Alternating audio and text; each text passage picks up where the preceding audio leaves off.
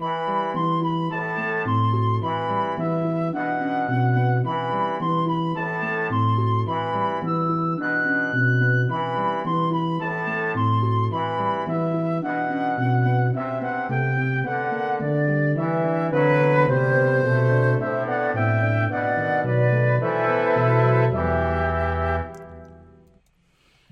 evening, everybody. Welcome back to Exploring the Lord of the Rings. This is session number 267, and tonight we continue in the Council Near the Knees of Caradhras, where finally we receive the counter-suggestion that we've all been waiting for the one who has not yet interrupted the proceedings with his suggestions.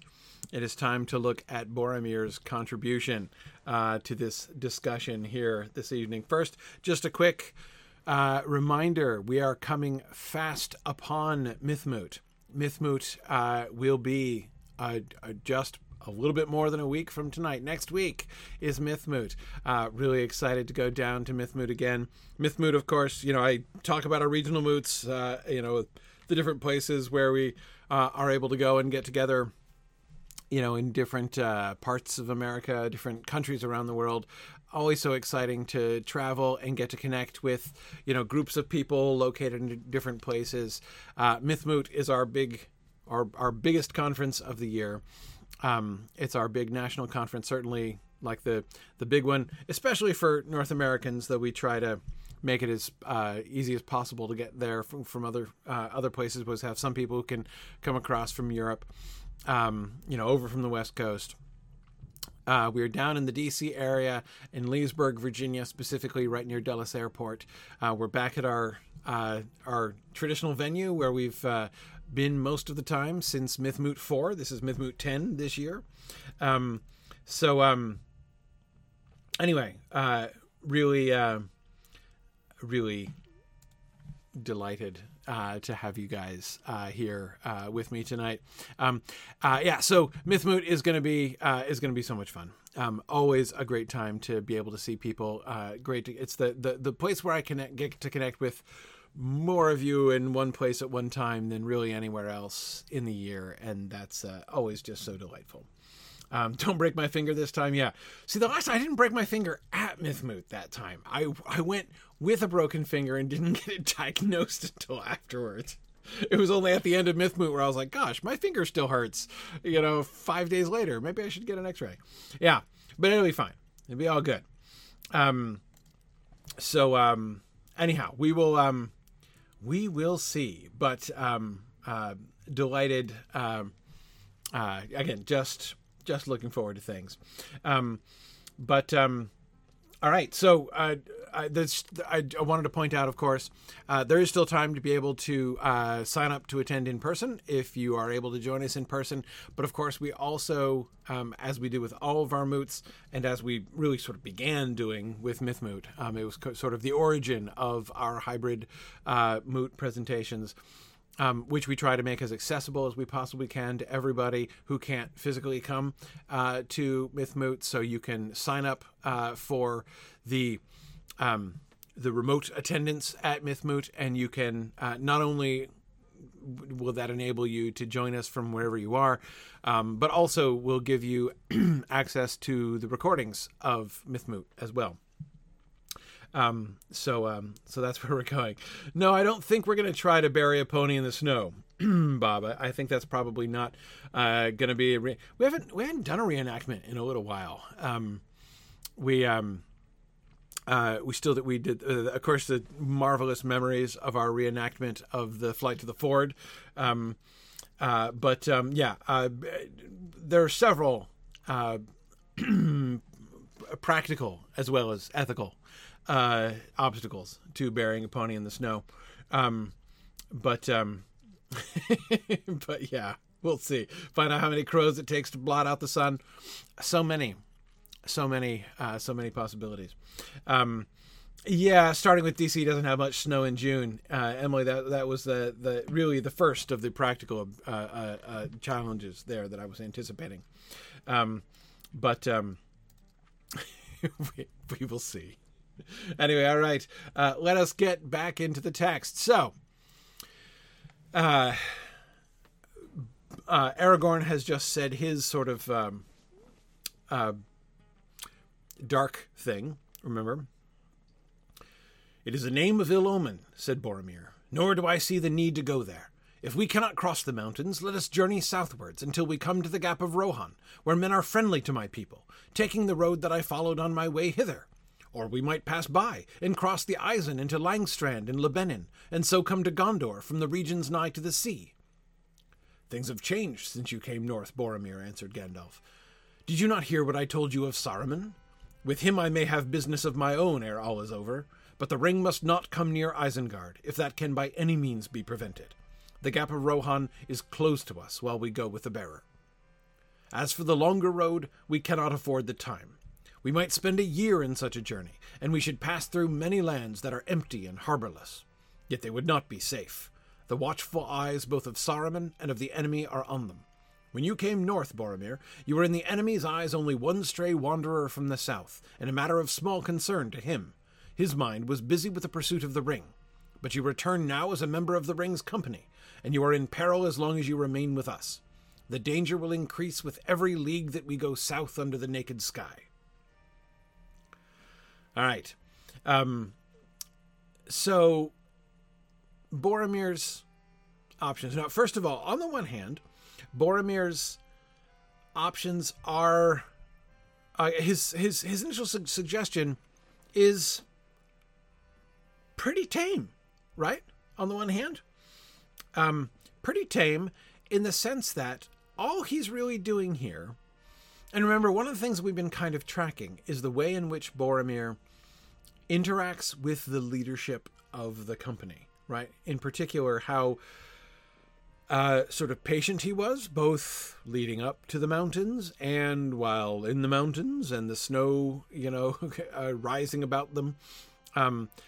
How long he was like biting his tongue before he finally was like, "How about we light a fire before we all die?" That sound like a decent idea to anybody? And then of course leading the way out, burrowing through the snow, swimming through the snow. Anyway, yeah. Here, again, we see him waiting for Gandalf to reveal his thing, even waiting for Aragorn to say his piece, right?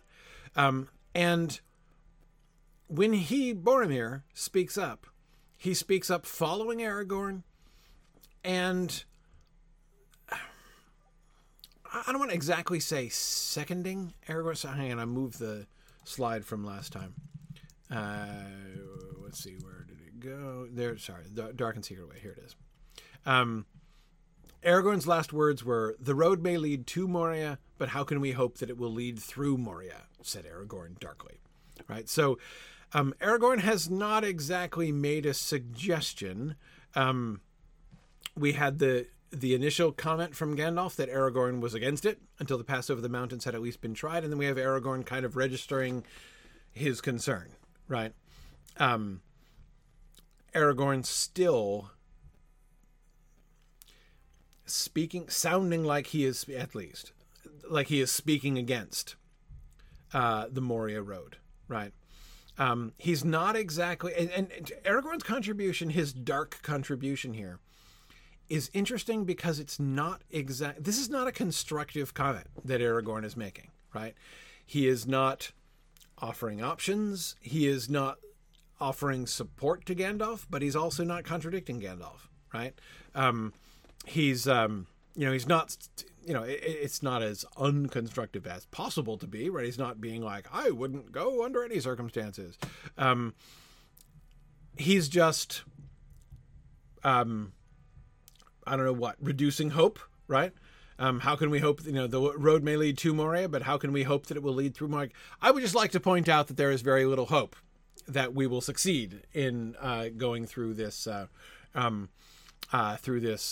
through this route. Now, you could say on the one hand, it's not that much different from what Gandalf was doing before about the Mountain Pass route, right? I think the weather may prove a worse enemy than any. Gandalf was doing plenty of suggesting that things were going to turn out poorly. But to Juice Man, I agree. He has kept no hope for himself, right? And doesn't choose to share any hope with anybody else, right? Yeah, exactly. Yeah. So Emily, the presentiment that he's going to get, right? The sort of the foretelling that comes upon him seems to have not come upon him yet. I've been kind of waiting to talk about this because we haven't gotten to it yet. But I have not yet seen any clear evidence that the reason for his argument, it is possible to imagine, right, that the reason that Aragorn has been so jumpy about the Moria suggestion all along is that he, has his presentiment that ill is going to befall them generally, Gandalf specifically, right? I don't see any evidence that's in play here yet. He's not said anything like that yet. All he said before is, don't say anything to the others until it's clear there is no other way, right? He's just like, I insist we make this the lowest possible priority, right? The last possible option. And now we see him saying, even when it appears to be the only option remaining, I still would like to make it known that I think it's probably going to fail, right? So again, that doesn't really seem doesn't seem constructive. I do think he's obviously worried about it, but again, I don't yet see any evidence that he has this sort of specific kind of, is he still just sitting on it? Right? I mean, does he have the presentiment that evil will befall Gandalf should they go there, and he just doesn't want to say it yet? It's conceivable, but I don't think so.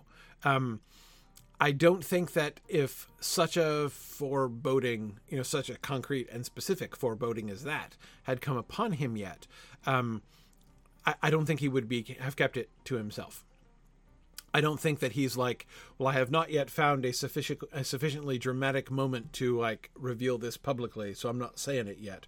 I don't think that does not seem very Aragorn to me. Now I can imagine a kind of middle course here, right? That he is. That he has been having a presentiment about Moria, that he has a bad feeling about this, right? But it's not yet it's not yet crystallized into a particular form. He just has a vague bad feeling. That would, I think, be consistent with what we've seen him do so far. So perhaps that's the case. Though again, he's not, even what he says here doesn't really seem to imply that so concretely, right?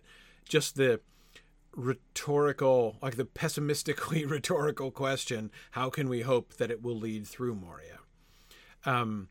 Is not the same thing as even a vague thing like, I've got a bad feeling about this, right?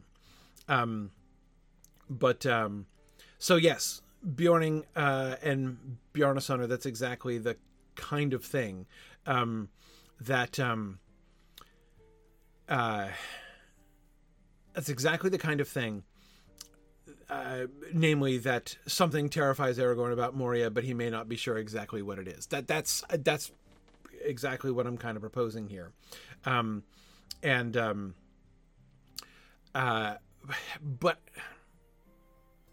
all I'm saying is his words don't even seem clearly, I don't think they're not inconsistent with that. So far, I think his words have been inconsistent with a specific presentiment about Gandalf. Again, I think if he had that, he would have told Gandalf in private already. They'd have already gone there, right? I feel pretty sure that it's only when he says it that he clearly has that specific presentiment. But again, this is just like a gloomy prognostication, right? So Anyway, let's see. Stiviggins. So Stiviggins asks an interesting question. Is what happens to Gandalf ultimately a bad thing?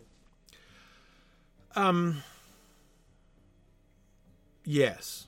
I mean, yeah, it is. Gandalf's death is a bad thing. His return is a good thing. But that's not what we're talking about, right? We're talking about his death. And none of them can see that far ahead. I think it's important to... So the return of Gandalf is a eucatastrophe. It is received as a eucatastrophe, especially by Aragorn. It is a bad thing, which is turned to a good thing. It's not a good thing all along. I think that's important. If the end doesn't justify the means, something like that. Yeah. Yes, exactly. The "you shall prove but mine instrument" concept. Anatar's gift seat. Exactly. Yes, the Spabimi concept, to use the Prancing Pony acronym for "shall prove but mine instrument." Yes. Did Tolkien know at the time he wrote Gandalf's death that he would be resurrecting him? I'm trying to remember.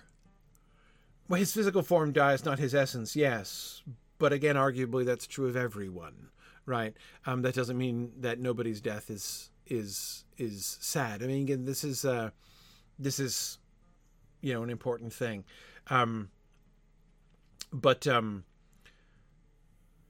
Yes. Contra Thompson, I'm trying to recall the evidence. It's been too long. I need to go back and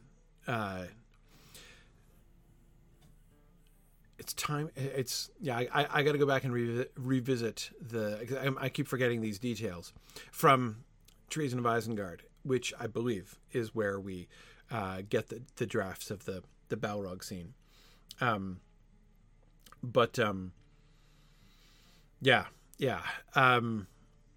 Let's start exploring the history of Middle-earth. Well, I mean, I've been doing that in a comparatively rapid fashion, of course, for years. Of course, this month, in fact, in July, coming up very soon, James Tauber in our space program is going to be doing the Treason of Isengard. So you should take James's space module next month and then come back and remind us. Anyway, this is that evils, meaning that word in the, that other sense, right? Not just wickedness, but tragedies, misfortunes, that they can be used for good is clear. That they remain evils is also clear. And both of those things, we're not going to be doing justice to Tolkien's theology if we don't keep both of those things firmly in mind, right? We can't let ourselves go. If we let ourselves go to one side where we see the dark, bad things happening and we say, wow, this is horrible and depressing. Sorry, it's just me speaking out of my my recent experience in the our journey through the history of Middle-earth together in the Mythgard Academy. We're about 3/4 of the way through the War of the Jewels, volume 11 of the history of Middle-earth right now, and we just finished last week talking about the wanderings of Hurin, concerning horrible, dark things happening, by the way. But in any case, if one goes too far on the one side and says, wow, like, horrible, it's just horrible things happen and like, it's just like horrible and depressing and nothing good comes of it, we're not seeing the whole picture. If we go on the other side and say, like, well, actually all the things which are apparently horrible are actually all good. Like everything's good, right? There's an element of truth in that too, but it's also not seeing the whole picture. Yeah.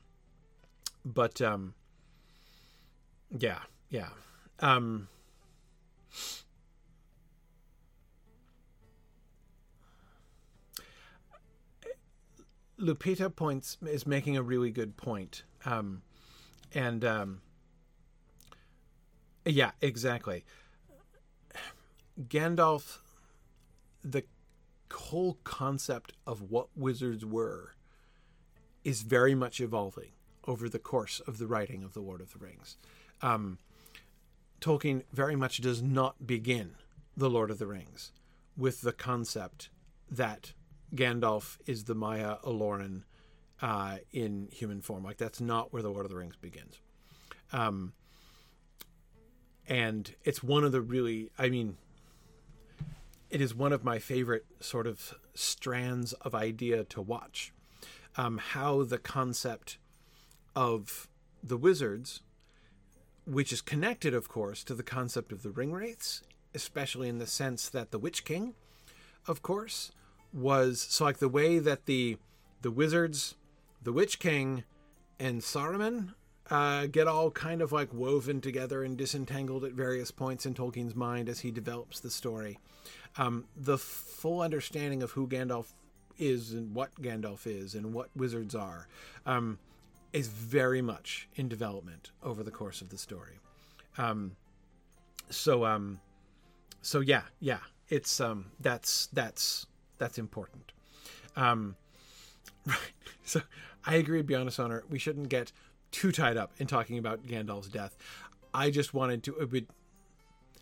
It was very appropriately raised in the question of thinking of evil coming to... We're thinking about the prophecies of his death, and that is related. We are definitely in the area of that. So it seemed fit to glance ahead at that.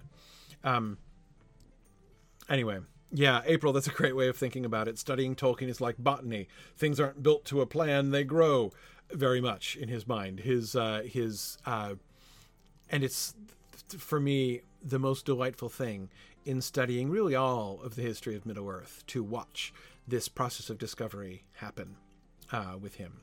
So yeah, exactly. Bjarnasonar, it is connected to the question of Aragorn's discomfort, right? It's certainly, whatever Aragorn is thinking, it is certainly not, well, I'm pretty sure that Gandalf's going to die, and that'll be awesome. So yeah, like, all aboard for Moria, right? Like, clearly that is not what he's thinking there. Okay. So back to Boromir. Where were we? There we are. Okay. Boromir's suggestions are basically, clearly Boromir's suggestions boil down to, well, we're overlooking some fairly obvious things here, right? We've tried to cross over the mountains. That did not pan out. You're now suggesting we go through the mines of Moria, which Boromir says is a name of ill omen. Let's come back to that in a second. What that means exactly, because it is an interesting way to say that, right? But before we even get there, the thrust of his comment is to point out there are at least two other options that no one's even talking. Like, we're talking, Gandalf had said our only other choice is to go back to Rivendell, right? So essentially this is Boromir raising his hand and saying, actually, there are two other obvious options, which nobody is talking about. Why is nobody talking about this? Nor do I see the need to go there, right? Like, this is far from the only option. So let's be logical, folks. If we cannot cross the mountains, let us journey southwards until we come to the Gap of Rohan. Heck, we're not even far from there, right? Let's keep going down a little bit. I mean, it's not right around the corner, but, we get there without too much more trouble. I mean, going ahead to the map for a bit here, right? We're all the way down here by Moria Gate. We still would have a ways down to go, but it's not much further than they've already been. Like, they've been from Rivendell, Moria and the pass is something like halfway of the way to the Gap of Rohan from Rivendell, right? So yeah, like they'd have to go all the way down, through the rest of Holland and all the way through Dunland. But,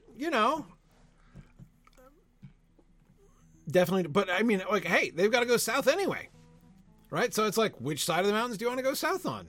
No big deal. He doesn't say it, but like, hey, on this side of the mountains, we avoid that whole haunted forest thing. There are 2 haunted forests on that side of the mountains, right? This is much better. And so that's option A, right? Obvious option A. And notice the arguments that he makes. So let's journey southwards until we come to the Gap of Rohan, where men are friendly to my people, taking the road I followed on my way hither. So he has 2 arguments in favor of that, right? First of all, this is friendly territory, right? Why are we even talking about Moria, right? Why do we even try Caradhras? Not that I'm second guessing or anything, but, Rohan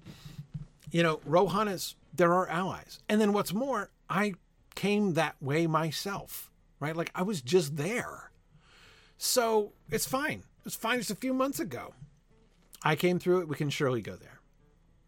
Or option 2, we might pass by and cross the Isen into Langstrand and Lebanon, and so come to Gondor from the regions nigh to the sea. Okay, let's see if we can follow this here on the map. Okay, so they'd have to go south all the way through Dunland. They would cross the Isen. Okay, so they would cross the Isen, which comes through.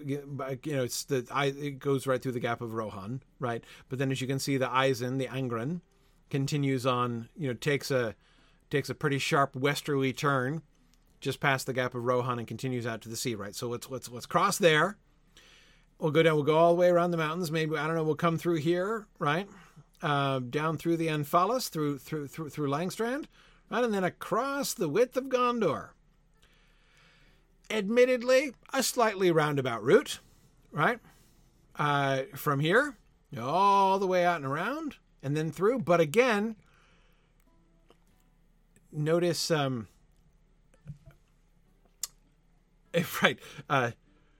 Contretemps says, Boromir has people on that route who owe him favors, right?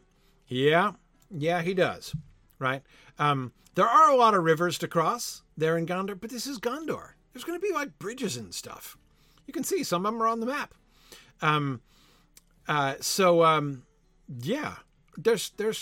There's roads. This is Gondor.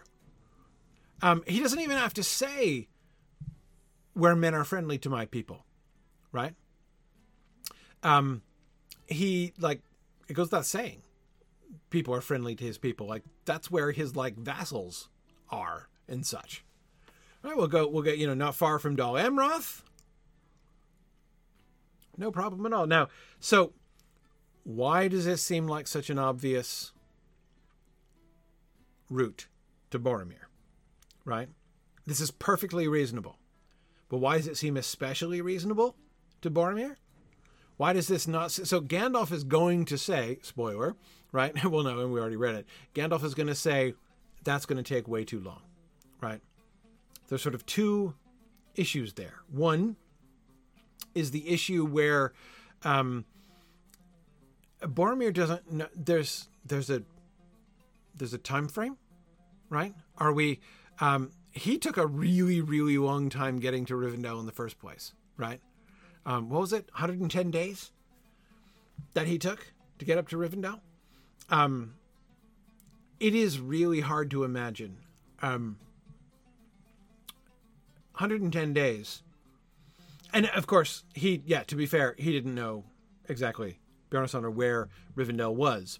So who knows? And he also went from Tharbad on foot. But of course, they'd been on foot they've taken 2 weeks to go from Rivendell down to about the latitude of Tharbad on foot also, right? So merely traveling on foot is really not quite enough. So Boromir roamed. He wasn't in a hurry, right, on the way up. But did Boromir visit Theoden on the way? Yes, he did, Lapita. He absolutely did. Yeah. And Bjorning, I totally agree with you. The premise that Boromir seems to be beginning with is let's assume that Moria, worst case scenario, right? At the very least, as Aragorn has just said, rather gloomily, or at least quite darkly, it's unknown, significantly unknown, right? Accepting as a given that the road may lead to Moria, but we don't know that the road, how can we hope that the road will lead through Moria? Boromir's like, well, I do in fact know that the road leads through Rohan. That road works. Went there, right? Can recommend. And also, there's another road that goes through Gondor. So both of those, perfectly fine. Why not try those, right?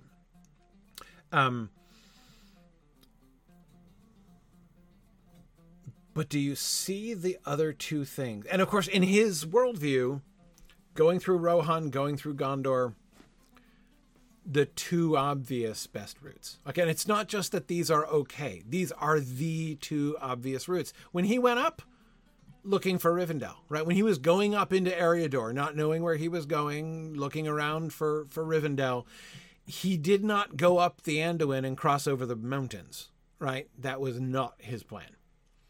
If you're in Gondor and you're going up into the north, what do? You follow the road. There's a perfectly good road, right? That goes from Minas Tirith, right? That goes from Gondor all the way up to Bree, in fact, right? All the way up to Fornost, indeed. That's the obvious way to go. So again, he's not just saying, oh, I know of two esoteric routes that maybe nobody else here has ever heard of, right? Boromir is, again, with, I think, a certain degree of politeness, pointing out why are we overlooking the two ways, like the two obvious routes. Now, if you're starting in Minas Tirith, there's no question which is the better way to go. I mean, there's a reason why they built the Greenway north of the White Mountains instead of south of the White Mountains, right? To go south of the White Mountains and around the way that he's suggesting is no question a roundabout route. And so therefore inferior to the Gap of Rohan route, right? Which is Boromir's obvious plan A. But again, he has not had, now again, Gandalf is going to, explain why the Gap of Rohan is closed to them, why the Gap of Rohan has not been included as an option, right? Things have changed since you came north, Boromir. But in Boromir's defense, Gandalf didn't even talk about this. Gandalf was just speaking like there wasn't any other option. And Boromir, again, all he says is, nor do I see the need to go there. There are two other obvious possibilities, right? Why are we not considering those things? So let's think about Gandalf's questions to Boromir. Things have changed since you came north, Boromir. Did you not hear what I told you of Saruman? With him I may have business of my own ere all is over, but the ring must not come near Isengard. If that can by any means be prevented, the Gap of Rohan is closed to us while we go with the bearer. Gandalf's response is, dude, the Gap of Rohan, that is a no-brainer, no-fly zone. Except for genocides of crows, presumably. So why?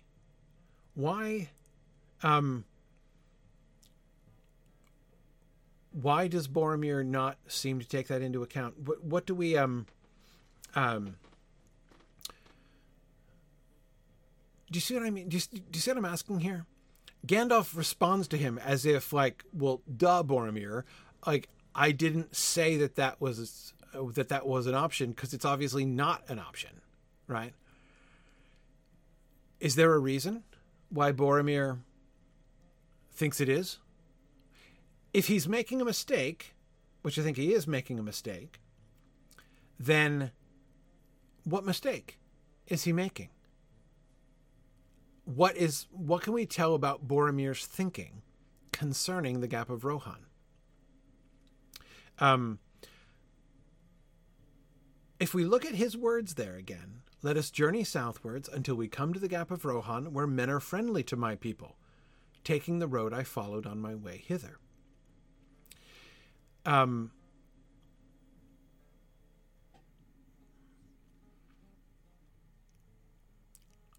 I think that there are basically sort of two things going on. Yes, he's considering the Rohirrim, but he's not considering Saruman. JJ, that seems to me exactly it. Praise, that's exactly, I think that's exactly right. He doesn't seem to consider Saruman a threat. Yeah. It has not seemed to really sink through into Boromir's worldview, right? That Saruman, I don't think that we have any reason to believe that Boromir actively doubts Gandalf's story. Gandalf has said, Gandalf seems to raise the question, right? He kind of puts it on the table. Did you not hear what I told you of Saruman? You remember what I went over this, right? Saruman is a traitor. You, Boromir, presumably know enough about the geopolitical situation at the Gap of Rohan to know that Isengard pretty much controls the Gap of Rohan, right? Ergo, to go to the Gap of Rohan is to go towards the power of Saruman. But I think, again, clearly,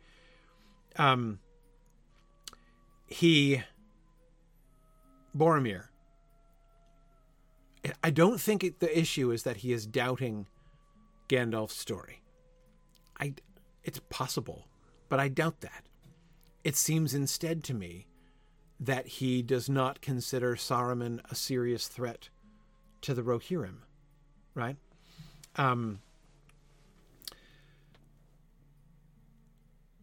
That's what he emphasizes. Why is the Gap of Rohan okay? Because the Gap of Rohan is under the control of the Rohirrim, and they're friendly to his people. We don't have to worry about the Rohirrim. But what he's underestimating is I think, the degree of threat. The degree of threat which the wizard, right, which Saruman poses to the Rohirrim themselves. Yeah, Matt, that's exactly it. Saruman isn't known to have a large army. Again, Gandalf's story included him seeing that, but Boromir hasn't seen that himself. And again, I think that it is likely that he is doing both things at once. That is, both underestimating the pure military power of the of Saruman, and overestimating the military power of his friends and allies, which is, kind of like an amiable mistake to make in some ways. Exactly, Bjorning. Yeah, to Boromir, Saruman is just another strange Araminac wizard, not a military power. Yeah, he's a wizard. Boromir's met him. Remember, Faramir has seen him, right? Boromir will have too. Boromir's met the guy. Whatever. He's cool in a wizardly sort of way, right? Yeah, there's a tower there, and there's a wizard who lives in the tower. Threat? No. You got the whole nation of Rohan on our side, right? Whatever. Yeah, Kendall, you're right that it's ironic that Boromir is going to get done in by Saramir's Saramir, by Saruman's forces. Yeah, exactly. Boromir shall learn to better estimate the power of Saruman, right? And yes, Greyhaim, I do think that that's another thing. Going down to the Gap of Rohan, even just to the Gap of Rohan, going either of these routes, but even going to the Gap of Rohan means going lengthwise through Dunland, right? And once again, here too, I suspect that Boromir is underestimating Saruman's power and influence. Now remember, Boromir has some reason to do that. He came that way. He's been through the length of Dunland just a few months ago. So he has reason to think that's not that's not an obstacle you can't overcome.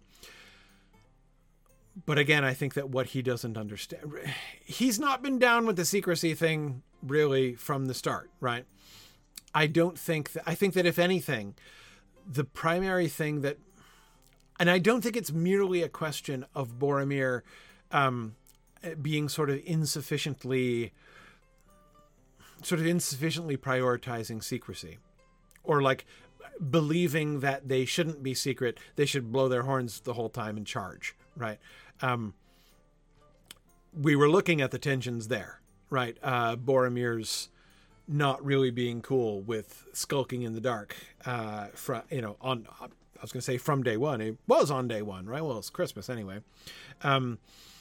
So yes, there's, that's an issue, but I don't even think that this is so much a philosophical thing as he has not processed, I think, even the ability of Saruman either to, like, as a military force to oppose them, or even as a, I don't know what, spy master, right, to detect them and then try to entrap them. Dizzy, that's a really interesting point. Possibly comparing Saruman and Gandalf, and therefore does not see the threat.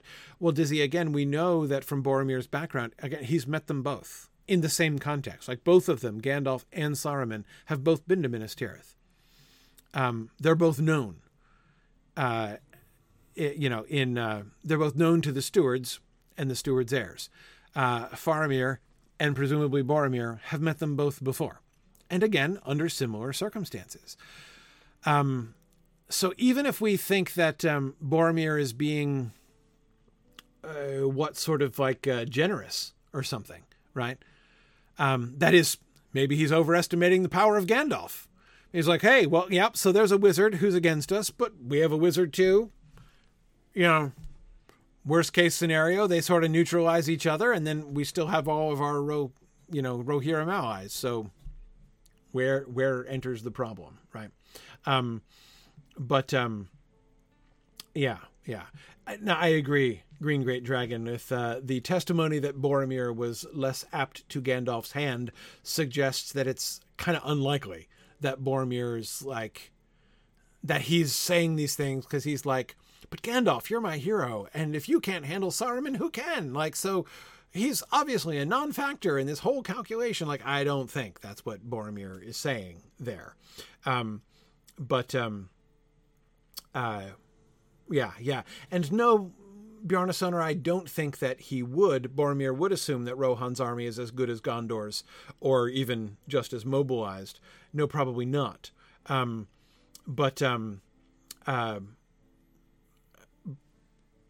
yeah, again, I don't think, we'll see. So someone was asking before, sorry, I missed it.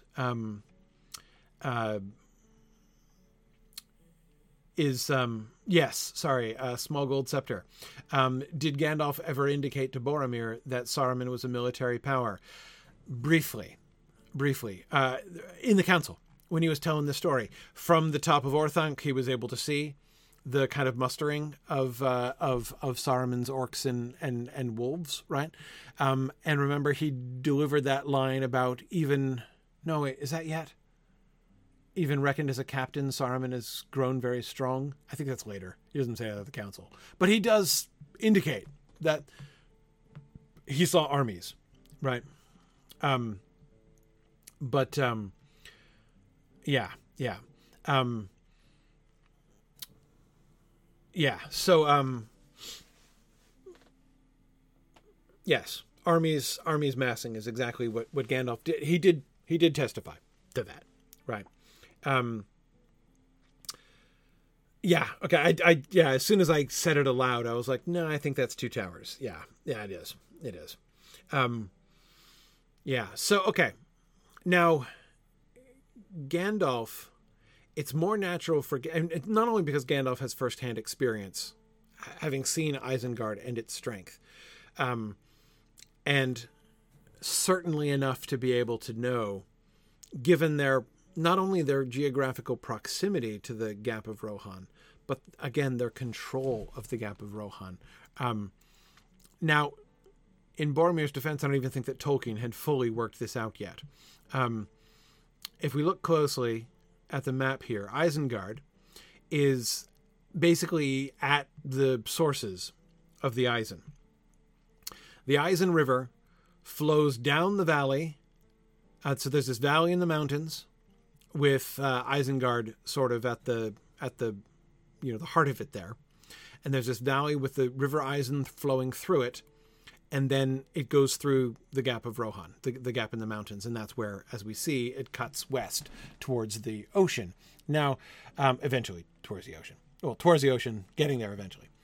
Of course, what Tolkien worked out himself in very great detail, eventually, is that the Gap of Rohan is a very important defense point in the defense of Rohan, especially because the people of Dunland are hostile, right? So the Gap of Rohan is a natural choke point, which if you, especially with your cavalry, right, in Rohan, can defend that and prevent hostile armies crossing from the west into Rohan through the Gap of Rohan, right? So that the defense of that position is crucially important, and it's what the people of Westfold, it's their job, right, to hold the Gap of Rohan. It's one of the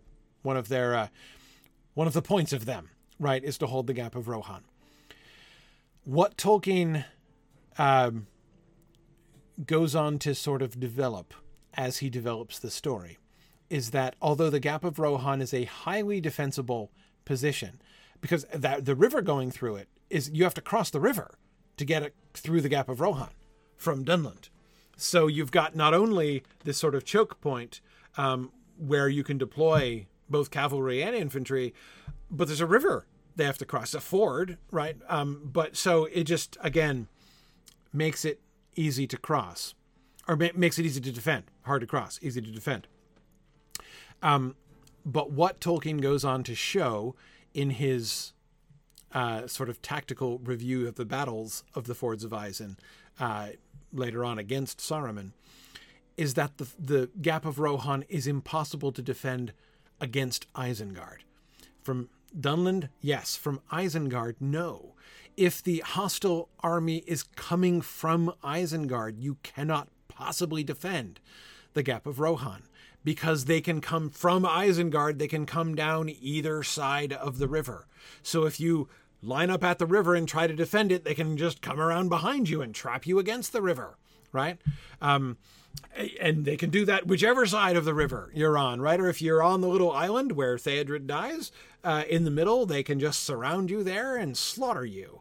It is not possible to defend it against Isengard. And Gandalf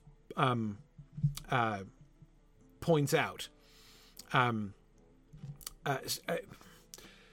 Tolkien draws the very clear conclusion that it was a significant strategic error on the part of the Rohirrim to even attempt to defend the Gap of Rohan once it was clear that Saruman was against them and mustering armies against them. That the two battles at the Fords of Isen were both of them lost causes from the very beginning. But in Boromir's defense, even Tolkien hadn't worked all this out yet. Of course, if you've read Unfinished Tales, you'll remember that the detailed discussion, it's sort of breakdown of how the battles of the Fords of Isen went down, right? And if you read that stuff that Tolkien wrote about the Battle of the Fords of Isen, it's very interesting how he it's very interesting and very moving, how he lays out the tactical situation here. But I feel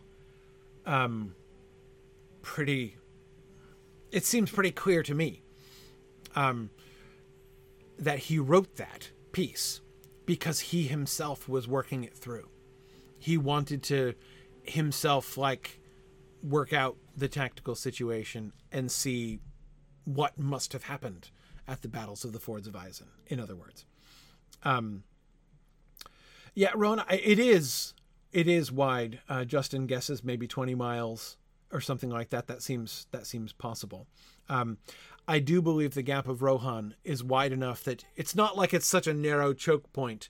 It's not like Thermopylae or something. It's not so narrow a choke point that you could put a regiment of infantry across it and, guard it against the entire Persian army, for instance. I don't think you could defend it with 300 men. But again, if you happen to have a very large cavalry, it's easier to defend a gap of that kind. Anyway, so point of the story here, again, it seems plain. Boromir does not understand the full tactical situation, especially in Western Rohan, especially it's most critical at the Gap of Rohan. It is at the Gap of Rohan where the defenses of the Rohirrim are going to fail most spectacularly because of the tactically advantageous position of Isengard. So, it's one of the reasons why it was built there.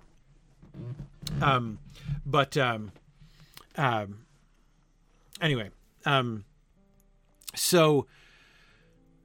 but again, in Boromir's defense, he doesn't seem to have grasped the full situation there, but neither did the Rohirrim themselves. Even when they knew there were armies of orcs that they were facing, they didn't process what it would mean because they had no experience. They'd always defending the fort is what you do, right? If you're a man of the Westfold, defending the Gap of Rohan is your job. That's what you do. And so that's what they tried to do. And they failed and died there. And Boromir knows it's their job. And he trusts them to do their job. And I think it's possible that he does not have a high opinion of Gandalf's scouting ability, whatever. He does not seem to be yes, he heard Gandalf's testimony, but he doesn't seem to have completely not believed it again, but I think he's taking it with a kind of grain of salt. I think you could argue, instead of him having a high view of both wizards, we've got a wizard on our side too, so it's fine, that he has a kind of a low opinion of both wizards, right? I don't think he's counting on Gandalf to be any help, but I don't think he's counting on Saruman to be that big of a threat either. And again, yes, Pelican, that's exactly right. Pelicano, Boromir has a very high opinion of the Rohirrim. Absolutely.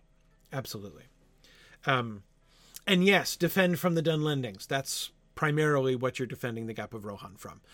There is a large group of hostile, historically, traditionally hostile peoples right on the other side of the Gap of Rohan in Dunland. And so, and there have been incursions in the past, right? So, And Staviggins, I agree, it doesn't do to leave a wizard out of your plans if you live near one, or are indeed going to go through a mountain pass pretty close by one. JJ says, what does he know of Saruman besides the fact that he came to Minas Tirith to look at old books a few times? I don't have much reason to believe he thinks much of them at all. I don't know that he gives either Gandalf or Saruman a great deal of respect. And not to put too fine a point on it, I wonder if Boromir's respect for Gandalf has increased much on the journey so far. I'm not convinced it has. And I can't wholly blame him, right? I mean, remember what we were seeing before with Gandalf's leadership in the pass, right? Yeah, he's not done much that's impressive in almost any way, Bjarnasonar. At least not to someone with Boromir's framework, right?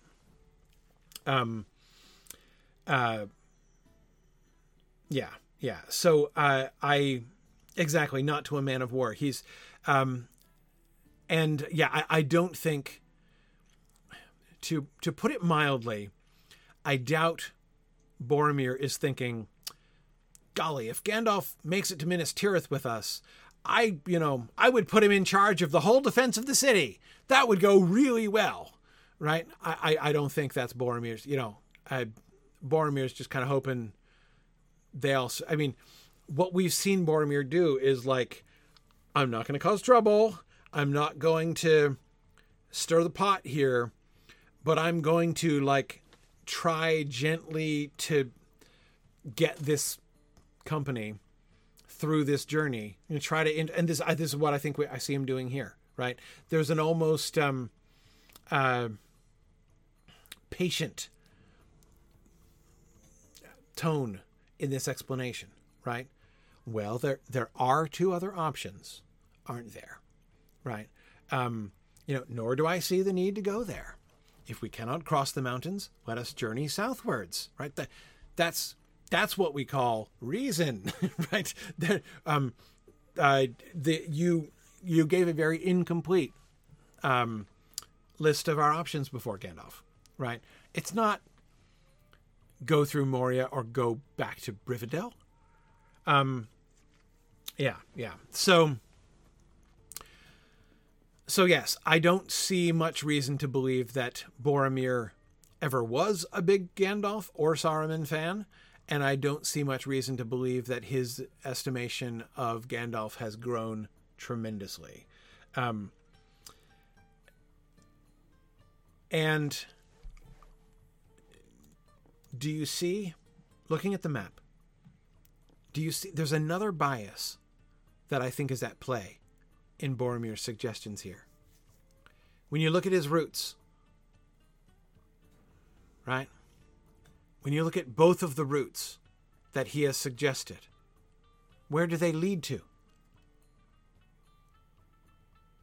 And I'm not trying to accuse Boromir of being duplicitous here, though I am sort of accusing Boromir. Exactly, they both go straight to Minas Tirith.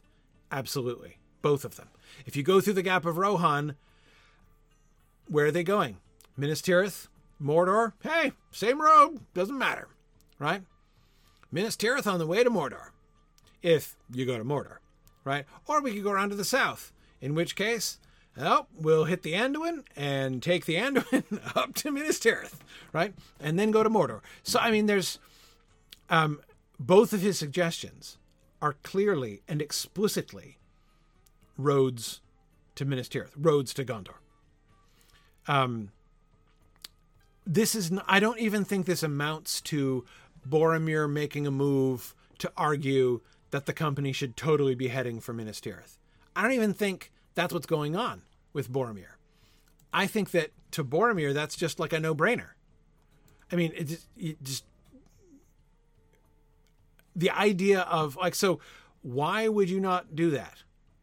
Like, why would you not go to Mordor? If you're going to go to Mordor, why would you not go to Mordor by way of Minas Tirith? Like, why would you do... I mean, if you look at the path that the ring is eventually going to take, right? Across the mountains, through Lorien, down the Great River, right? Through the bottom parts of the Emyn Muil, right down to, like, approaching it from the northwest, right? To the Dagorlad, to the battle plain. And then down, of course, ultimately, through Minas Morgul. But, like, that's a bad route. in almost every way, right? Like that doesn't make a lick of sense to Boromir. Why would you want to go that way at all? In other words, we've talked about how patient Boromir was in his non-objections to the, the vastly amateurish mountaineering that was being done along the way. Like, and we looked at his patience with that, right? But we haven't even addressed the issue that he's got to have been thinking long before he makes this suggestion. Why are we crossing the mountains? Okay, can somebody explain why we're crossing the mountains? Right? This route coming down towards Mordor from the north, which we seem bent on doing. I mean, remember we were discussing from the beginning when we were talking about the scouting and we were spending time looking at the maps here. We were talking about how the question was always, how are you going to cross the mountains, right? Pass A, the high pass. Pass B, right, down by the Gladden River. Pass C, at Caradhras, right? Or, worst case scenario, Gap of Rohan, right? And like that was always sort of the default question from the Rivendell perspective. But to Boromir, it's not the default question at all. At all. Yeah, why are we, Almaria says, why are we doing this the worst way possible? Asking for a friend. Yeah, exactly. And Bjarnason, that's exactly it. Like it is not only that, like, given what their destination is, and his destination, remember, is explicitly Minas Tirith. But again, why is it not stupid to go towards Mordor by any other way? Like, again, it just doesn't even make any sense, especially when they've been going through hostile or potentially hostile territory. And again, Boromir's like, okay, all right, time out. Yes, we could travel through the unknown wildlands, like on the east side of the Anduin River or something, come down through the Brownlands to Dagorlad and approach Mordor from the north, right? Yeah, sure, that's theoretically possible. And nobody really lives up there, and it would be private, right? We could probably do the stealth thing if we continued in that route, sure. But why? Wouldn't it obviously be better if we're worried about being seen, if we're worried about being followed, if we're worried about being attacked? Why not go through lands that are friendly, right? Why not go by way of the lands of all of our allies, either across the length of Rohan, who are our trusty allies, and we'll be safe as long as we're there, or through Gondor, right? Again, that seems like a no-brainer. Yeah, a little longer, sure. Yeah. I mean, the Gondor route, longer, and no question. But again, is that going to take longer, really, than like the 110 days Boromir already spent going north? Like, he's like, the upside is we know where we're going this time, right? So no problems. Anyway, there are lots of reasons to see why both of these would sound like just no-brainers to him, right? And yes, commandeering horses in Gondor would be no problem for Boromir. Exactly, or you could pick up horses in Rohan. JJ suggested at almost exactly the same time. Yeah, exactly. And as Bjorning says, we don't even know if we can get through Moria. Like this might not even be a real option. So we've got the really bad option at best, possibly no option at all, or, I mean, yeah, like seriously, people, like have none of these people like ever done problem solving before, right? I mean, poor Boromir. Exactly. You want to take the road through civilization, right? When we have a nice obstacle course through mountain, cave, and elf forest. And exactly. Yeah. That sounds more appealing. And yes, good. As Eric points out, Aragorn's destination is Minas Tirith also.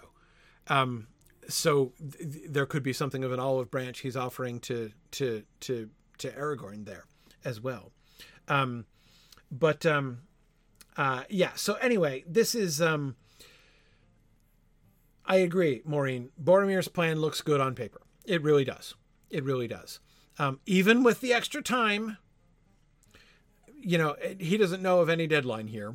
Exactly. Right now, he presumably wants to get back to Gondor sooner rather than later. But again, these are not only options that should obviously be on the table. They are obviously best options. Let's go back now before we get back to Gandalf's longer response. Look at where he begins again. It is a name of ill omen, is what he says about Moria. It is a name of ill omen. I think Boromir's being polite here. And remember, this is what he says immediately in response to Aragorn's dark saying, right? The road may lead to Moria, but how can we hope it will lead through Moria? It is a name of ill omen, said Boromir. What I'm hearing there is, you're right, Aragorn. What he said, right? It is a name of ill omen. He doesn't know anything about Moria. He's not claiming any knowledge about Moria. To say it's a name of ill omen is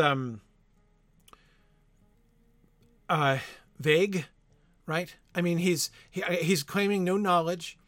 All he's saying is, yeah, there are general bad associations with this place, right?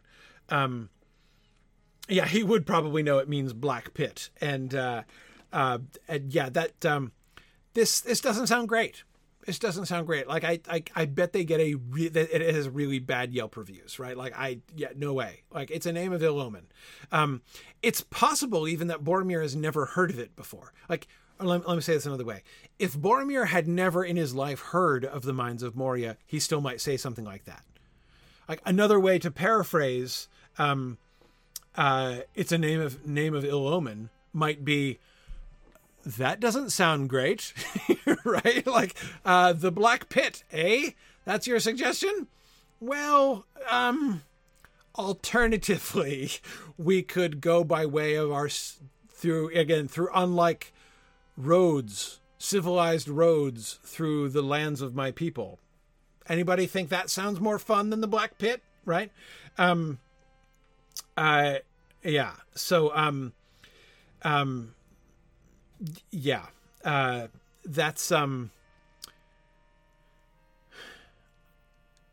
again, Boromir's it's a quite neutral sort of statement, the name of ill omen thing, and honestly, I think he's almost trying to diffuse what Aragorn just said.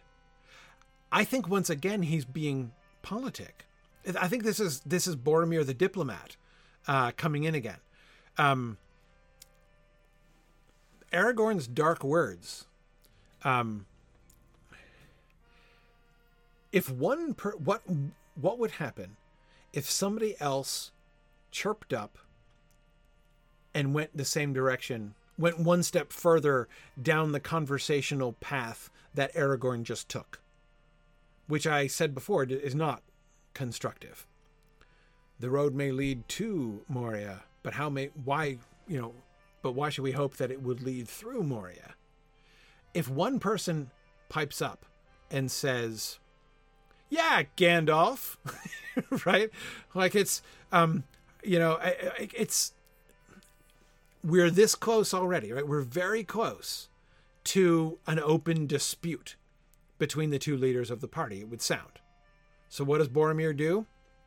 Change the topic, right? Let's pour oil on the waters here, right? It is a name of ill omen, he says to Aragorn. He doesn't he would not be making it better if he came in and was like, now, Aragorn, let's not go there, right?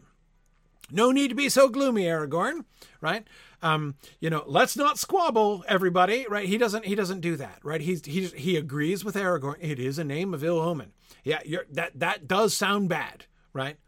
Now, let's consider a completely different option. Nor do I see the need to go there. Let's change can we change the topic? I'd like to change the topic, right? Let's set aside the question of the Black Pit for a moment, and let's consider two literally civilized options, right? Exactly, Bjorning. It is a name of ill omen, nor do I see, sounds to me exactly like a segue. Very diplomatic, I think. Yeah.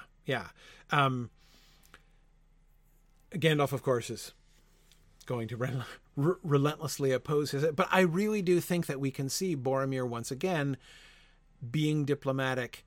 And I think even, again, when considering the way in which for both of these roads, Minas Tirith is the obvious end of the journey. I don't think he's trying to undermine them. I don't think this is just like, again, him very indirectly. Notice he's not suggested like, okay, if Boromir wanted to be a jerk, he could say something like, yeah, Aragorn's right. This sounds like a horrible idea. Can we take a vote? Does anybody else think that the leadership on this journey so far has been questionable at best? Right? Does anybody else think this is a great idea? Right? How about, suggestion, just a suggestion. What if we just change the formula here entirely? Right? We've been led by bizarre and disadvantageous and almost disastrous routes that, if they had been successful, are going to lead us into the middle of nowhere, right? I don't know about everybody else, but I got a better suggestion, right? Let's vote, right? It's time for a coup. But he doesn't do that, right? He doesn't do any of those things. Instead, he's like, okay, so let's, I'm going to make two suggestions, and my suggestions, I'm not even going to state the fact that they're based on a new given, right? He is suggesting two other ways to get around the mountains, right? And also, tacitly, without making a big deal of it, he is also suggesting that maybe they need to re-examine their larger travel goals. Right. I think it's, so I agree, Justin, that there is a certain amount of not fully considering new data. And I do think that Gandalf could, and it would not be wholly unlike him, to fire back a snide answer at Boromir, right? He doesn't. Things have changed since you came north, Boromir, is a relatively polite way for Gandalf to respond to this. It sounds almost as if Gandalf is sort of like appreciating the diplomacy that that Boromir is showing, and he's almost reciprocating it right here, right? So, yes, your suggestions are very reasonable, Boromir, but you seem to be overlooking recent developments, right? The ring, did you not hear what I told you of Saruman? But the ring must not come near Isengard if that can by any means be prevented. There, I think we are seeing clearly what he is addressing, I believe,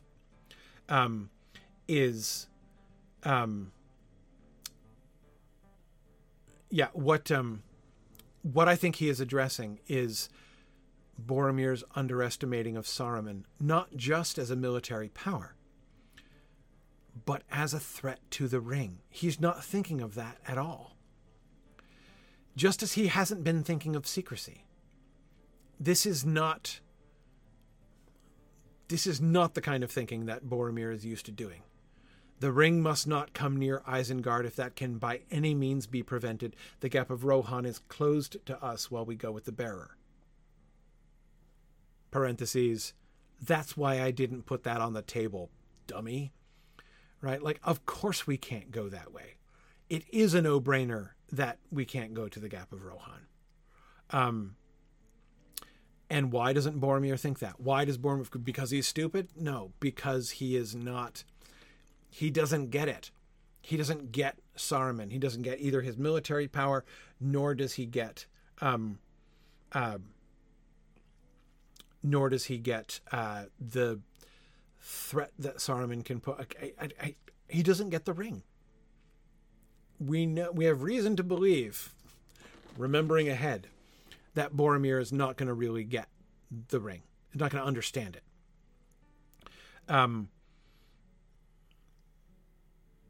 Yeah. He underestimates the threat and allure of the ring. Yeah, absolutely.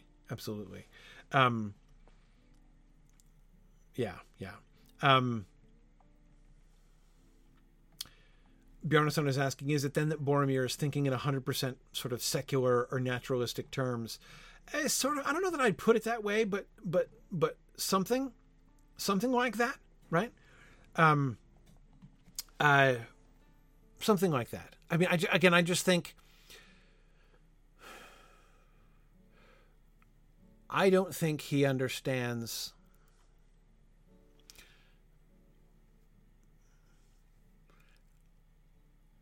I have reason to believe. I mean, we've looked at this. I think that Boromir is sort of temporizing anyway. I think that Boromir. What I'm hesitating over is whether I think it's fairer to say that he heard, fully appreciated, and rejected the arguments of primarily Gandalf and Elrond at the Council of Elrond. Like, did he hear it? Did he get it? But just disagree, but hold his peace. You know, he didn't make a fuss at the council. He was quite quiet through the latter parts of the council, right? During the decision-making part, he was quiet. Was he just reserving judgment? So did he get it and reject it, or did he not fully get it? Yeah, and I do, again, it's not that I think that Boromir is dumb. And I would not, I don't think, again, I'm not even trying to argue that he's stupid. And yes, Contra Tom's, I agree. Not that any of them really get the ring other than Frodo. They're all learning as they go. Yeah, absolutely. And so is Frodo. Yeah, exactly, Tom, as you say. Totally. None of them really fully get the ring. But it seems to me that he gets it a little bit less than anybody else. Yes, and Matt, I agree. One thing that is not made clear at the council is that the ring is not a weapon like a sword. If Boromir sees it as inert, it cannot be a threat while they sneak past Isengard. This is one of the things I think he doesn't understand. His own words, his own suggestions that they use the ring against Sauron suggests that he sees the ring as some kind of weapon, basically, in some sense. Maybe not in a kind of a crude sense. Like, I'm not trying to suggest that Boromir thinks that if you put on the ring, you can, like, you know, shoot fireballs or something, you know, whatever. Like, you know, like that it's like a, you know, a weapon that you equip and then, you know, fire or something. I'm not suggesting that his thinking is as crude as that. But everybody was talking about it giving power of command, right? And we will see more clearly, later on what Boromir's thinking about the ring is, right? That will eventually be made clear. But I don't think there is much reason at all to believe that he has not fundamentally changed his concept of the ring. He said it's a weapon, basically.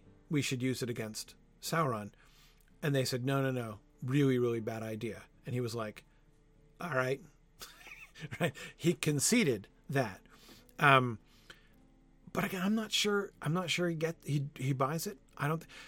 I think that, I think there's a big part of Boromir that is thinking, look, we should go through Minas Tirith. That's, first of all, it's the obvious and safest way to get there, right? And if we go through Minas Tirith, we can ask Dad. Let's see what Dad has to say about this, right? Should Denethor, not only his father, not only his liege lord, but the person whose wisdom in lore he really does trust, he has heard, and his father has heard, of the reputation of Elrond, right? But especially if Boromir's opinion of Gandalf is relatively low, then he would have very little reason to think, okay, so that elf council, whatever that was, in the north, came to this, to me, honestly questionable conclusion, right? I'm going to get a second opinion. I'm getting a second opinion. I'm kind of think I really want to hear what Dad has to say about this. And it should Denethor have a contrary opinion to what those half-elves and wizards said, what's Boromir's reaction going to be? Right? Which he would kill Doluin, absolutely. Again, it's not that I think that Boromir is planning treachery or anything like. I don't think he would consider this treachery in any way. I just think he was like, well, we should. It is only before we go. We have to go through Minas Tirith anyway. I mean, come on. There's no other way to get to Mordor, honestly. And clearly, we should seek Denethor's wisdom. And it's kind of my duty to consult the Lord of the City, right? Before I do anything so rash as pat them on the head, pat the ring bearer on the head and send toddling off to Mordor, right? But yeah. So that's these things seem to me implicit to underlie Boromir's thinking, and Gandalf's response, like that Gandalf is kind of picking up on this. Like what do we just in that first initial response from Gandalf? What do we see that Gandalf sees in Boromir's observations, in Boromir's suggestions? And I think that this is what he himself is seeing. Like you still don't get it. The fact that you're not totally on board with the secrecy is the first tip that you don't get it. But the second tip, right, is that you're ignoring the Saruman problem. There's more that we can say about his second paragraph there. We'll start with that next time. But we are getting late. I know. Apologies. All right. I'm going to let y'all go. It is always so much fun to think through Boromir's comments. Hasn't it been true? Like every time Boromir talks, his first, at first it sounds really simple. Like it's really easy to come to quick and just sort of quick and dirty interpretations, right, of Boromir and what he's thinking. But the more you think it through, the more sense Boromir's worldview it's a tidy place. Like it makes sense. All right. Thanks so much, everybody. See you guys next week. So we'll finish this up and then we'll head on to continue the further discussions next time. So thanks to everybody who is joining us for our text discussion. It's field trip time. Good evening, Valori. How are you? Good evening. I'm doing good. Excellent. Yeah, and I have my own thoughts on Boromir, and I think, I'm definitely along the same lines. Just because he doesn't understand the innate magic of, ancient ring forging from the days of Celebrimbor doesn't mean he's stupid. It's just no. This is so outside his worldview, right? I mean, it's so far outside his experience. It's kind of like when you guys get really into the nitty gritty on like dissecting the poems, and you start talking about like sibilants and stuff like that, and I'm sitting there thinking, oh, I don't know what they're talking about. Oh dang, he's gonna talk to me in a minute. I'm gonna have to pretend I know what this is. I'm just gonna nod. It's like Right. I don't think he's staring off into space and there's little monkeys playing cymbals in his head, but I think he might, like, the reason he might not have talked much at the end of it is he's not a lore master, and he's sitting there in a dull panic going, what do I say? If I say something, it's going to sound stupid. I have no clue what they're talking about. Yeah, well, I mean, and again, I wonder, I've never even really thought this through as much as I was doing at the end there.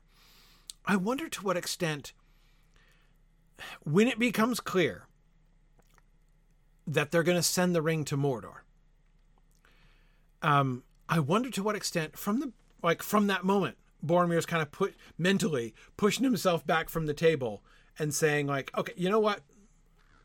We're done here, right? We're done here.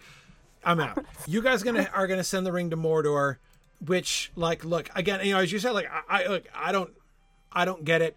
The arguments they're making literally make no sense, right? I mean, like, they're saying, let's go the way that seems least advantageous, right? Let's deliberately choose weakness instead of strength. Brilliant tactics right there. Like, that's what are they talking about? Yeah, what? like, it's like, I mean, you got, like, to some extent you can easily imagine him and maybe others kind of looking out the corner of their eyes at other people saying like, am I the only one in the room to whom this makes no sense? Right? Like, it's why it's so stupid it has to work. Right, exactly. Yeah. So, right. Yeah. Frumius, exactly. This, it's no wonder you guys have problems in the north. Yeah, exactly. It's like, so is this how y'all carry on up here? Right. Yeah. No wonder things have collapsed here, a millennium ago. Elven Kings of Numenor. So glad we still have that up here. Yeah. Yeah, exactly. So, I mean, it is days alive.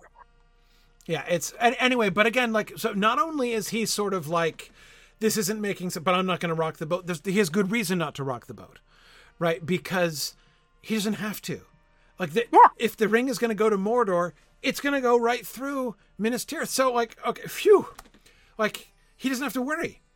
Because, he's going to get a chance to appeal to his father, right? Like, I didn't have to go out of my way to seek a second opinion. Like, we're going to take the highway to the second opinion, right? Yeah. And thank goodness for that, right? Because this conclusion was not a great idea. But so I think it's Ambrosius compares it to a first-time companion listening to the doctor explain a plan. I like that. That analogy. Wibbly wobbly magicy wagicky, like I always say. The come full circle. Yes, to say that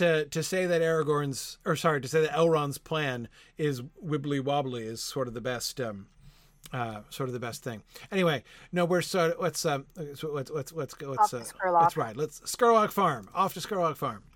Yeah, but like, not only does he get it, they're also just kind of like, well, strapping rockets to our head doesn't work. Let's try to launch ourselves via catapults. And he's just sitting there going, could we drive? Is that an option? Right. And the Rick Gandalf is just looking at him like, if I could drive, would I strap a rocket to my head, son? Right, but like to Boromir, it's exactly as crazy as that, right? Like, it's it's not even obvious that they've considered. Like there's a perfectly good road, people, right? Like, why are we not taking the perfectly good road? Yeah, we talked about the road, but I wasn't listening. Yeah, exactly. Okay, so here we are. Now it's lovely coming back to the farm and now seeing from here, looking out towards Amanfirnir, where we finished last time, the weird obelisk with the magic boulders, the spiritual boulders piled up beneath it. And you can see it clear from here. And by the way, my favorite part of this like particular view is, we look around and we can see, like, up on this hill to the northeast, the tower that is attached to the burial ground right? The mausoleum on top of the hill. And then we turn, and off to the east, we can see the ancient burial ground where like some sacrifices of old seem to have been made. And then we can't see the other ruins from here. But anyway, that we look back and we know like we'll look to the west, and that's where that big city was that we just rode from to get here. And then it's just kind of charming, and up on the hill is a big windmill. Right, like it's pretty like, windmill. Which of these things is not like the other? But I like that windmill. Yeah. It's like being in Ireland. Like literally, I stayed at a bed and breakfast. You just roll out of bed, and look, there's an ancient decrepit church, and there's a standing stone. Yeah, it's like we're lousy with them out here. Okay, let's go. So what I'm wanting to do here is I'm going to get up on this neighboring hill. Now that we've been to all of the major ruins around the farm. Yeah, this is a good lookout point. Okay. So from here we can see clearly there's the mausoleum up on the hill. There's that older tower that's sort of in the trees there, right? Just like due north of here is that sort of secondary tower that's closest by. There's An Fearin, the old burial ground. There to the south, that's Darbad, isn't it? That we're seeing in the distance. No, it's not. That's Nimbarth. Okay. Oh, cool. That's something else. All right. So that's something else we're going to go see. So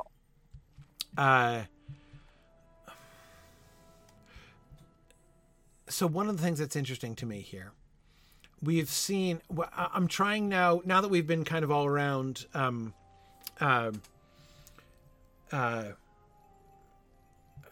we've been all around this valley, right? The farm is in the middle of the valley, and we've been to the ruins almost all the way around. We need to go down towards Nimbarth, but I'm trying to sort of imagine what this valley, what this region was looking like in, the early Third Age, right? Or the middle of the Third Age, at the time of the civil wars and that kind of thing. And there's not... What we did not find in this region was obvious evidence of like a city. Yeah. There are some like hunting lodge type things. There are some towers and a few little enclaves that look like maybe some people lived there. But no significant population center. And yet huge like death structures of various periods and kinds, right? Yeah, you've got the sort of open air marketplace that we saw. Yeah. You've got the mingling of other, and there were several other. Yeah, there are several other ruins right to the south. Yeah, no, we're gonna go look for some of those now. But I just wanted to point out like how the extent to which one trend that we saw earlier on. In Cardolan, when we were up in the northwest, right up in Tirn Gorthad and Dol Ernil at the beginning of our explorations, was that the Cardolangians basically seem to have set up their cities and homes wherever they found ancient burial grounds. Like, is there a creepy ancient burial ground here? Let's build our city right there and live amongst the dead, right? That was... We live here? Nope. There's no dead people. Right. That seemed to be like creepy choice number one, right? Here in... up over here in the northeast, up here in the South Downs, it's like we're not going to live here at all, except we're going to build a lab. I mean, if this kind of mausoleum, like the one up on the hill here, were in a like near the city, right? If we had like that big city whose name I always forget, Karanost, if near the great city of Karanost in the center, which was clearly the population, the old major population center of this whole region. If Halvnirli there were built like, on the outskirts of that, like, a polite ride away from the city, the great mausoleum where the great ones of the city buried their dead, that would be one thing. This is quite a distance away from that, right? Yeah. So like we're going to go way off into where nobody lives. Again, there are scattered ruins. I'm not saying it's completely deserted, but where there's no city, and we're going to build this enormous mausoleum out there in the middle of nowhere. It's again suggests a strange, not the same kind of shady, questionable kind of cultural priority as the let's build all of our cities and houses right amidst the burial grounds. Stone. Yeah, but it's still weird. So okay, let's head back towards Amanirth and Amanfirn, and look around off sort of to the south of this, so we can see we're sort of approaching it from the other angle. Interesting how from here. So remember, we can see when we came across. So we approached it from the other side last time, and when we came there, remember there were like those terraces. We can see from here those terraces that we were seeing on the, not just the round platforms leading up to the, the obelisk at the top. From here, it looks more like a, not a city, but more like a building, right, than just isolated sacrifice spots or whatever. Yeah. But it still is very open. It still certainly does not look like a city. But it looks a little bit more, planned? Is that what I want to say? Maybe? It's a necropolis. Yeah. And we haven't even talked about how weird it is that we have these two rival necropolises in this area, right? Like Necropoli? Necropolis. I'm not sure.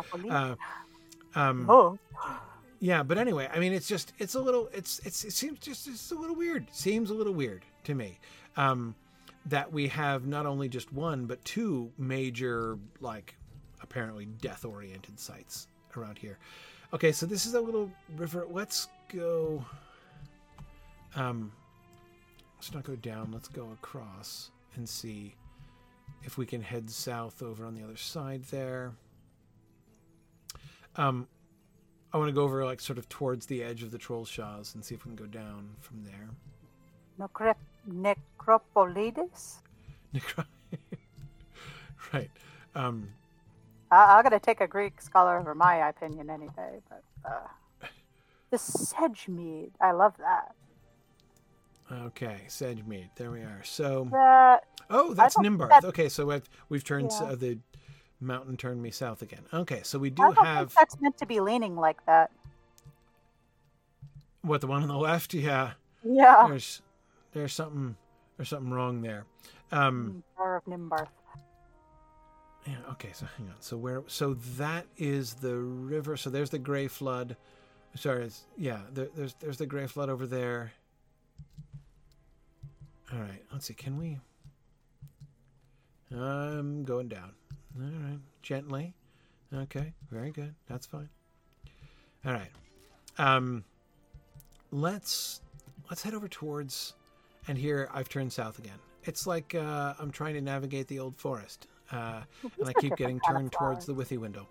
Yeah. For all Tolkien claimed to love nature, he sure did make a lot of haunted forests, didn't he? Yeah, true. Or again, a lot of... trees that fought back. Well, yeah, forests were very much more alive, as the hobbits say of Fangorn. Forests where, people aren't necessarily comfortable or welcome. Okay, so I'm now turned completely away from the Trollshaws. That's okay. So what I would like to do, if it's possible to do so, I want to cross over to the Trollshaws to see where we are. Okay.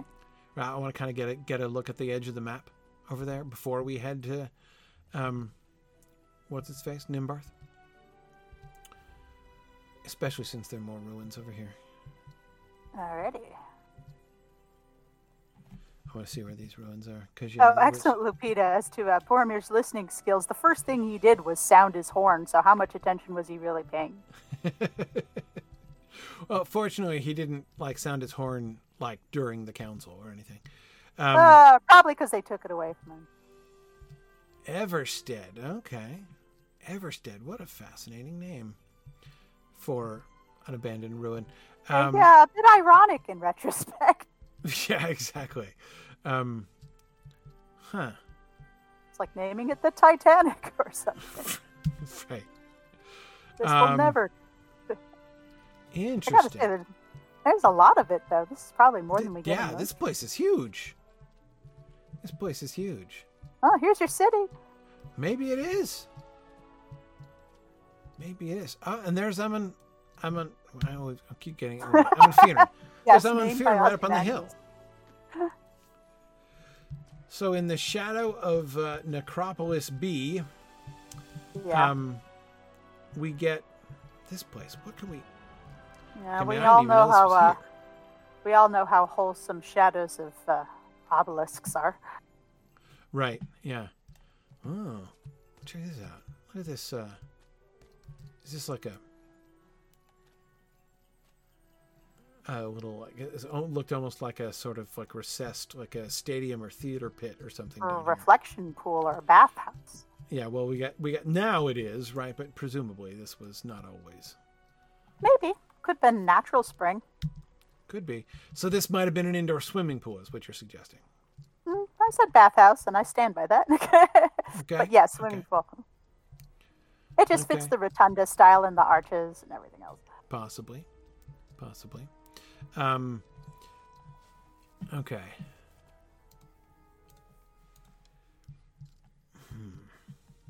See, I'm trying to get to like a vantage point where I can kind of see the ruins, the whole ruin, and get a sort of a sense of it. Back in the South Downs. Okay, so we've got this big honkin' tower, Yeah. and we've got that like rotunda area. Big open courtyards or halls. Huh. Yeah, I see inner courtyards, outer courtyards, colonnades, stairs. This place was huge. Yeah, I think this was one big old building. Yeah, but it's like a building that would have housed thousands and thousands of people, especially Quite- like living quite a on the lot. grounds or something. Yeah, quite a I lot. imagine there's probably one of the outer walls. There's probably a bailey where people would set up houses. Mm-hmm. Possibly. Yeah, maybe this is our population center. And especially like looking sort of tactically. Now again, Nimbarth is looking pretty large also.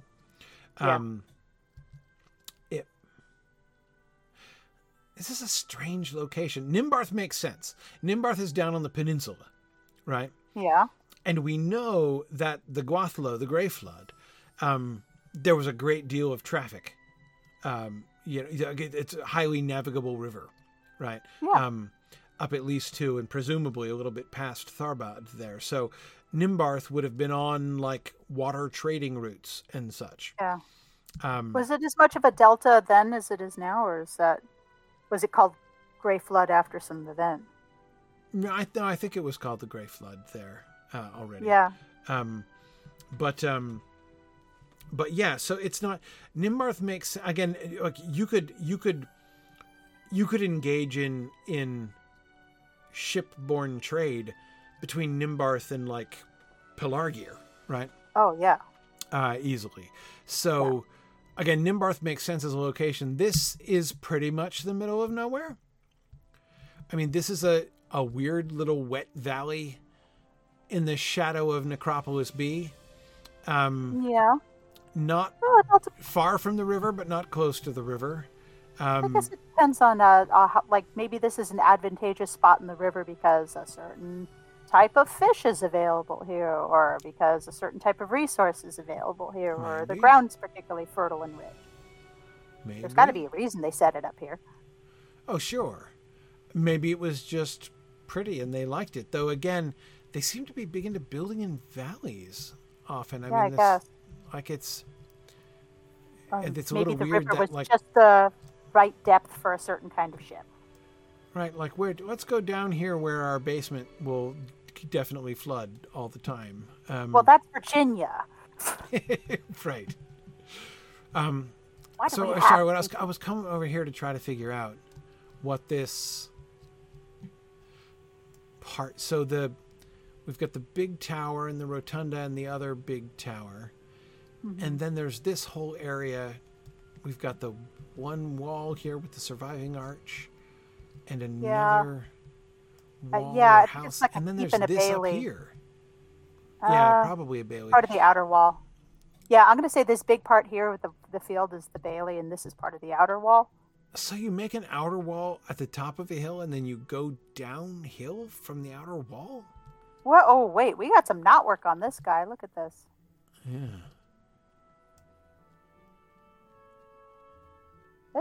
This is not a wall. This is a monolith. What is this? Yeah, I don't even know what this is. Oh, and there's more walls down the hill. On the other side, it keeps going. I can't tell if this is doors. It's too tall. This is a tower. I'm inside it now. This is a tower. Oh, okay. Oh, yeah, that makes sense. It would be attached to the outer walls as part of the lookout post. Maybe so. So they did. If they didn't want to live on the hill and get the views, maybe the Karanost people, like all the people who really like views, live in Karanost, and everyone who is kind of plus minus on the whole, room with the view thing. Yeah. Just said, okay, all right. So there's the. I can't find the entrance. Where's the entrance to this tower? On the south side. South side. Okay, I went right past it, didn't I? Yeah, in between the trees. That's where you can get in. There's between the trees. Chest in here. I think it's a treasure cache. That kind. Okay, that kind of insight. Okay, yeah. I was there. I was looking for like stairs or whatever. Oh yeah, no, not stairs up, just so that we can see that this was. Yeah, those are not archer slits. Those are past that. Those are windows, I think. Maybe I don't know. Maybe they had like bells dangling from it or something. Maybe, I don't know. I think it's probably windows, but. Okay. Are we still on the map? Big old window. This over here, I want to go. We're running out of time. No, we've been out of time because I started so late.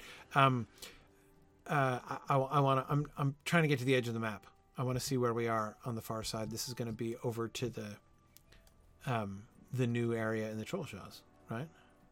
Mm-hmm. Still not crossing the map line. Come on now. Do I have to jump in the river to cross I'm the going map to say line? There's some fall trees right across there. I think that's where the Trollshaw stuck, because that's Trollshaw trees. Right. All right. It's summer over here, but it's already fall over there, so that must be the Trollshaws. Yeah. No. Okay. Go see if I'm wrong. The angle. Yeah. There we go. The angle is exactly what I was expecting to get to. Yep. Okay, there we are finally. It's fall over here. It's nice. Okay, and we're way down at the part of the map which is like not appearing in this film. Okay, so we're way down at the end of the angle right now. Yeah. Watch out for gators. Yeah. Okay. The reason I was wanting to make sure I was understanding the geographic connection. So down, we're not too far, right? If we go a little bit north from here, we would hit that camp that was down by the water, right? Mm-hmm. So this is where on the up the left hand side, we have this is the Horwell, the Mathaethel. And the Bruin Inn. So that's the Horwell over there, and that's the Bruin Inn over there on that side, right? We're way down at the tip there of the angle, and that camp. So, and we were looking at how when we were exploring that up there, that part of the angle which is north of us, we were noticing how that seemed to be kind of docks and depots for people who are sailing ships up the river. From Tharbad and points south. And that means at the time of Cardolan, therefore, when people would have been living in this Everstead place, I love how that part of the river was apparently too deep for my horse, but not too deep for me to walk on. They would have been, because see, there's their tower right there that we were just looking at. Yep. So in fact, it's not so detached from the river as it sort of looks. It's just sort of sheltered. What it is private, frankly. Mm-hmm. It's right? like It's a hidden near city enough of to its the own. river on both sides, really. You could go over this way to the Horwell. Those docks, and those docks are just across the river. Mm-hmm. Or you can go the other way. Looking there, as we can see in the distance, is Nimbarth, right? Mm-hmm.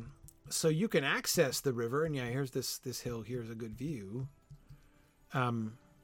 Right, so there's Everstead down there. This very large complex, kind of snuggled into this little valley. Yeah, very safe. You can access either river. Again, you're not right on the water. Okay, you're on water just because there's just water there. But you're not on either river. But you're not far from either one. And it's very convenient to the necropolis. Right up there.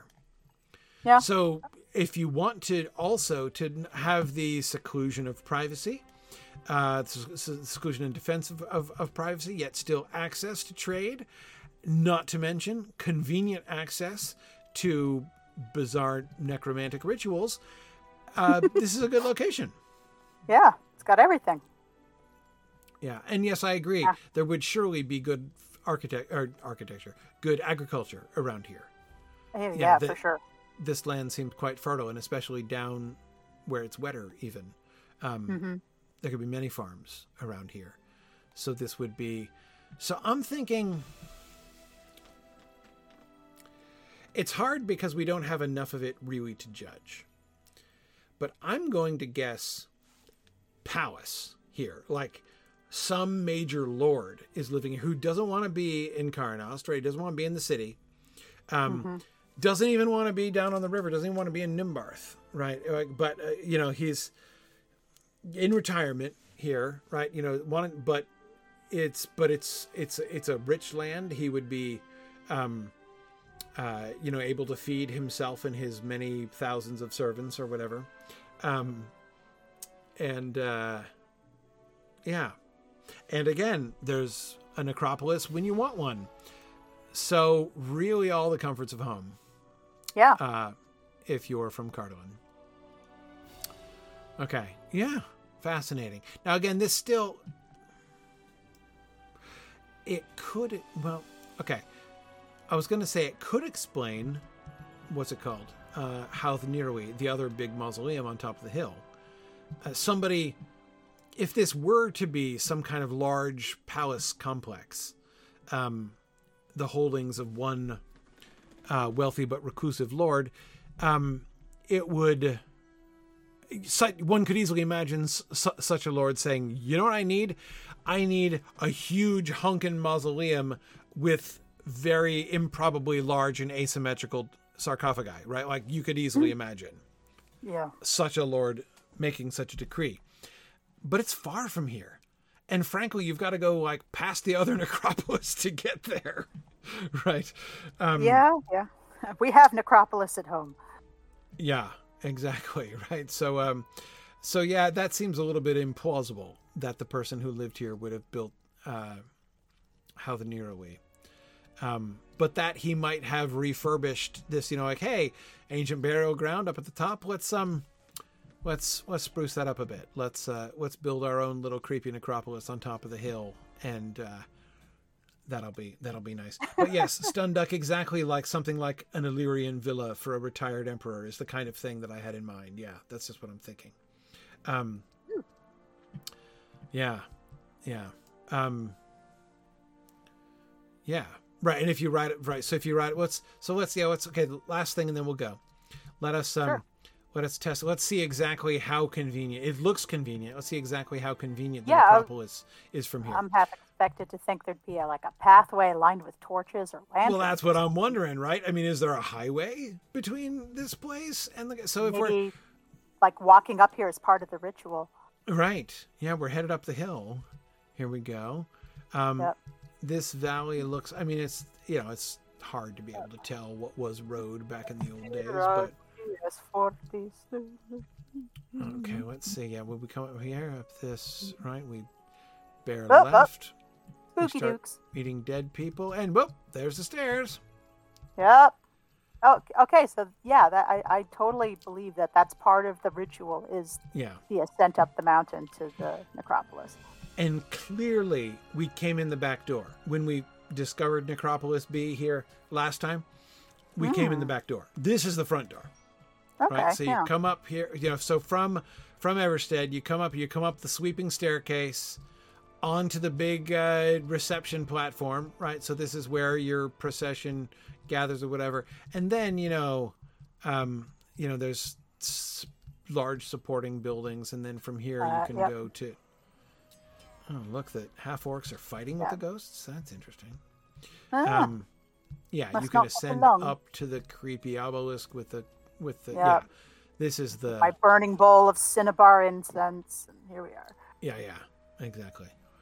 So if you're doing a ritual up here near the big obelisk, or you can maybe you can rent out these back platforms that we were seeing on the way up for private rituals or whatever, Or goth concerts. Goth concerts. Exactly. Ladies and gentlemen, Alice Cooper. Yeah. Right. Yeah, like down there, right? Yeah, that's a little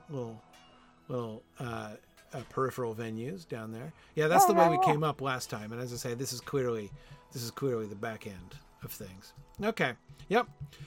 All right. Oh, that all makes sense. Now, again, we can see from here Necropolis A, right? We can see the big mausoleum on the hill. And as I say, that's you can't get there from here, but you would not, to get there, you would not only have to go past this, you have to go through it, right? So that's probably more of a yearly ritual thing. Yeah, exactly. So I doubt I almost said Eversource. The Everstead people had much to do with the Necropolis A over there. But yeah. So why do you think they chose the name for weddings and bar mitzvahs?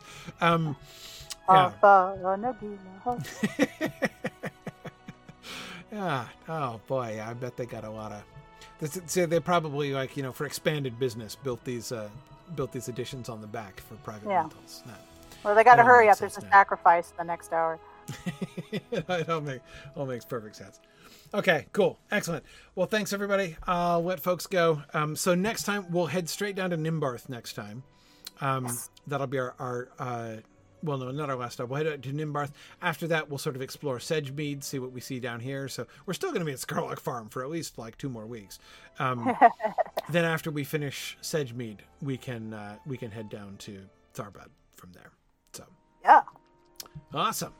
Okay, cool. Thanks everybody for joining us. Sorry for ending late here again, but I'll be next week.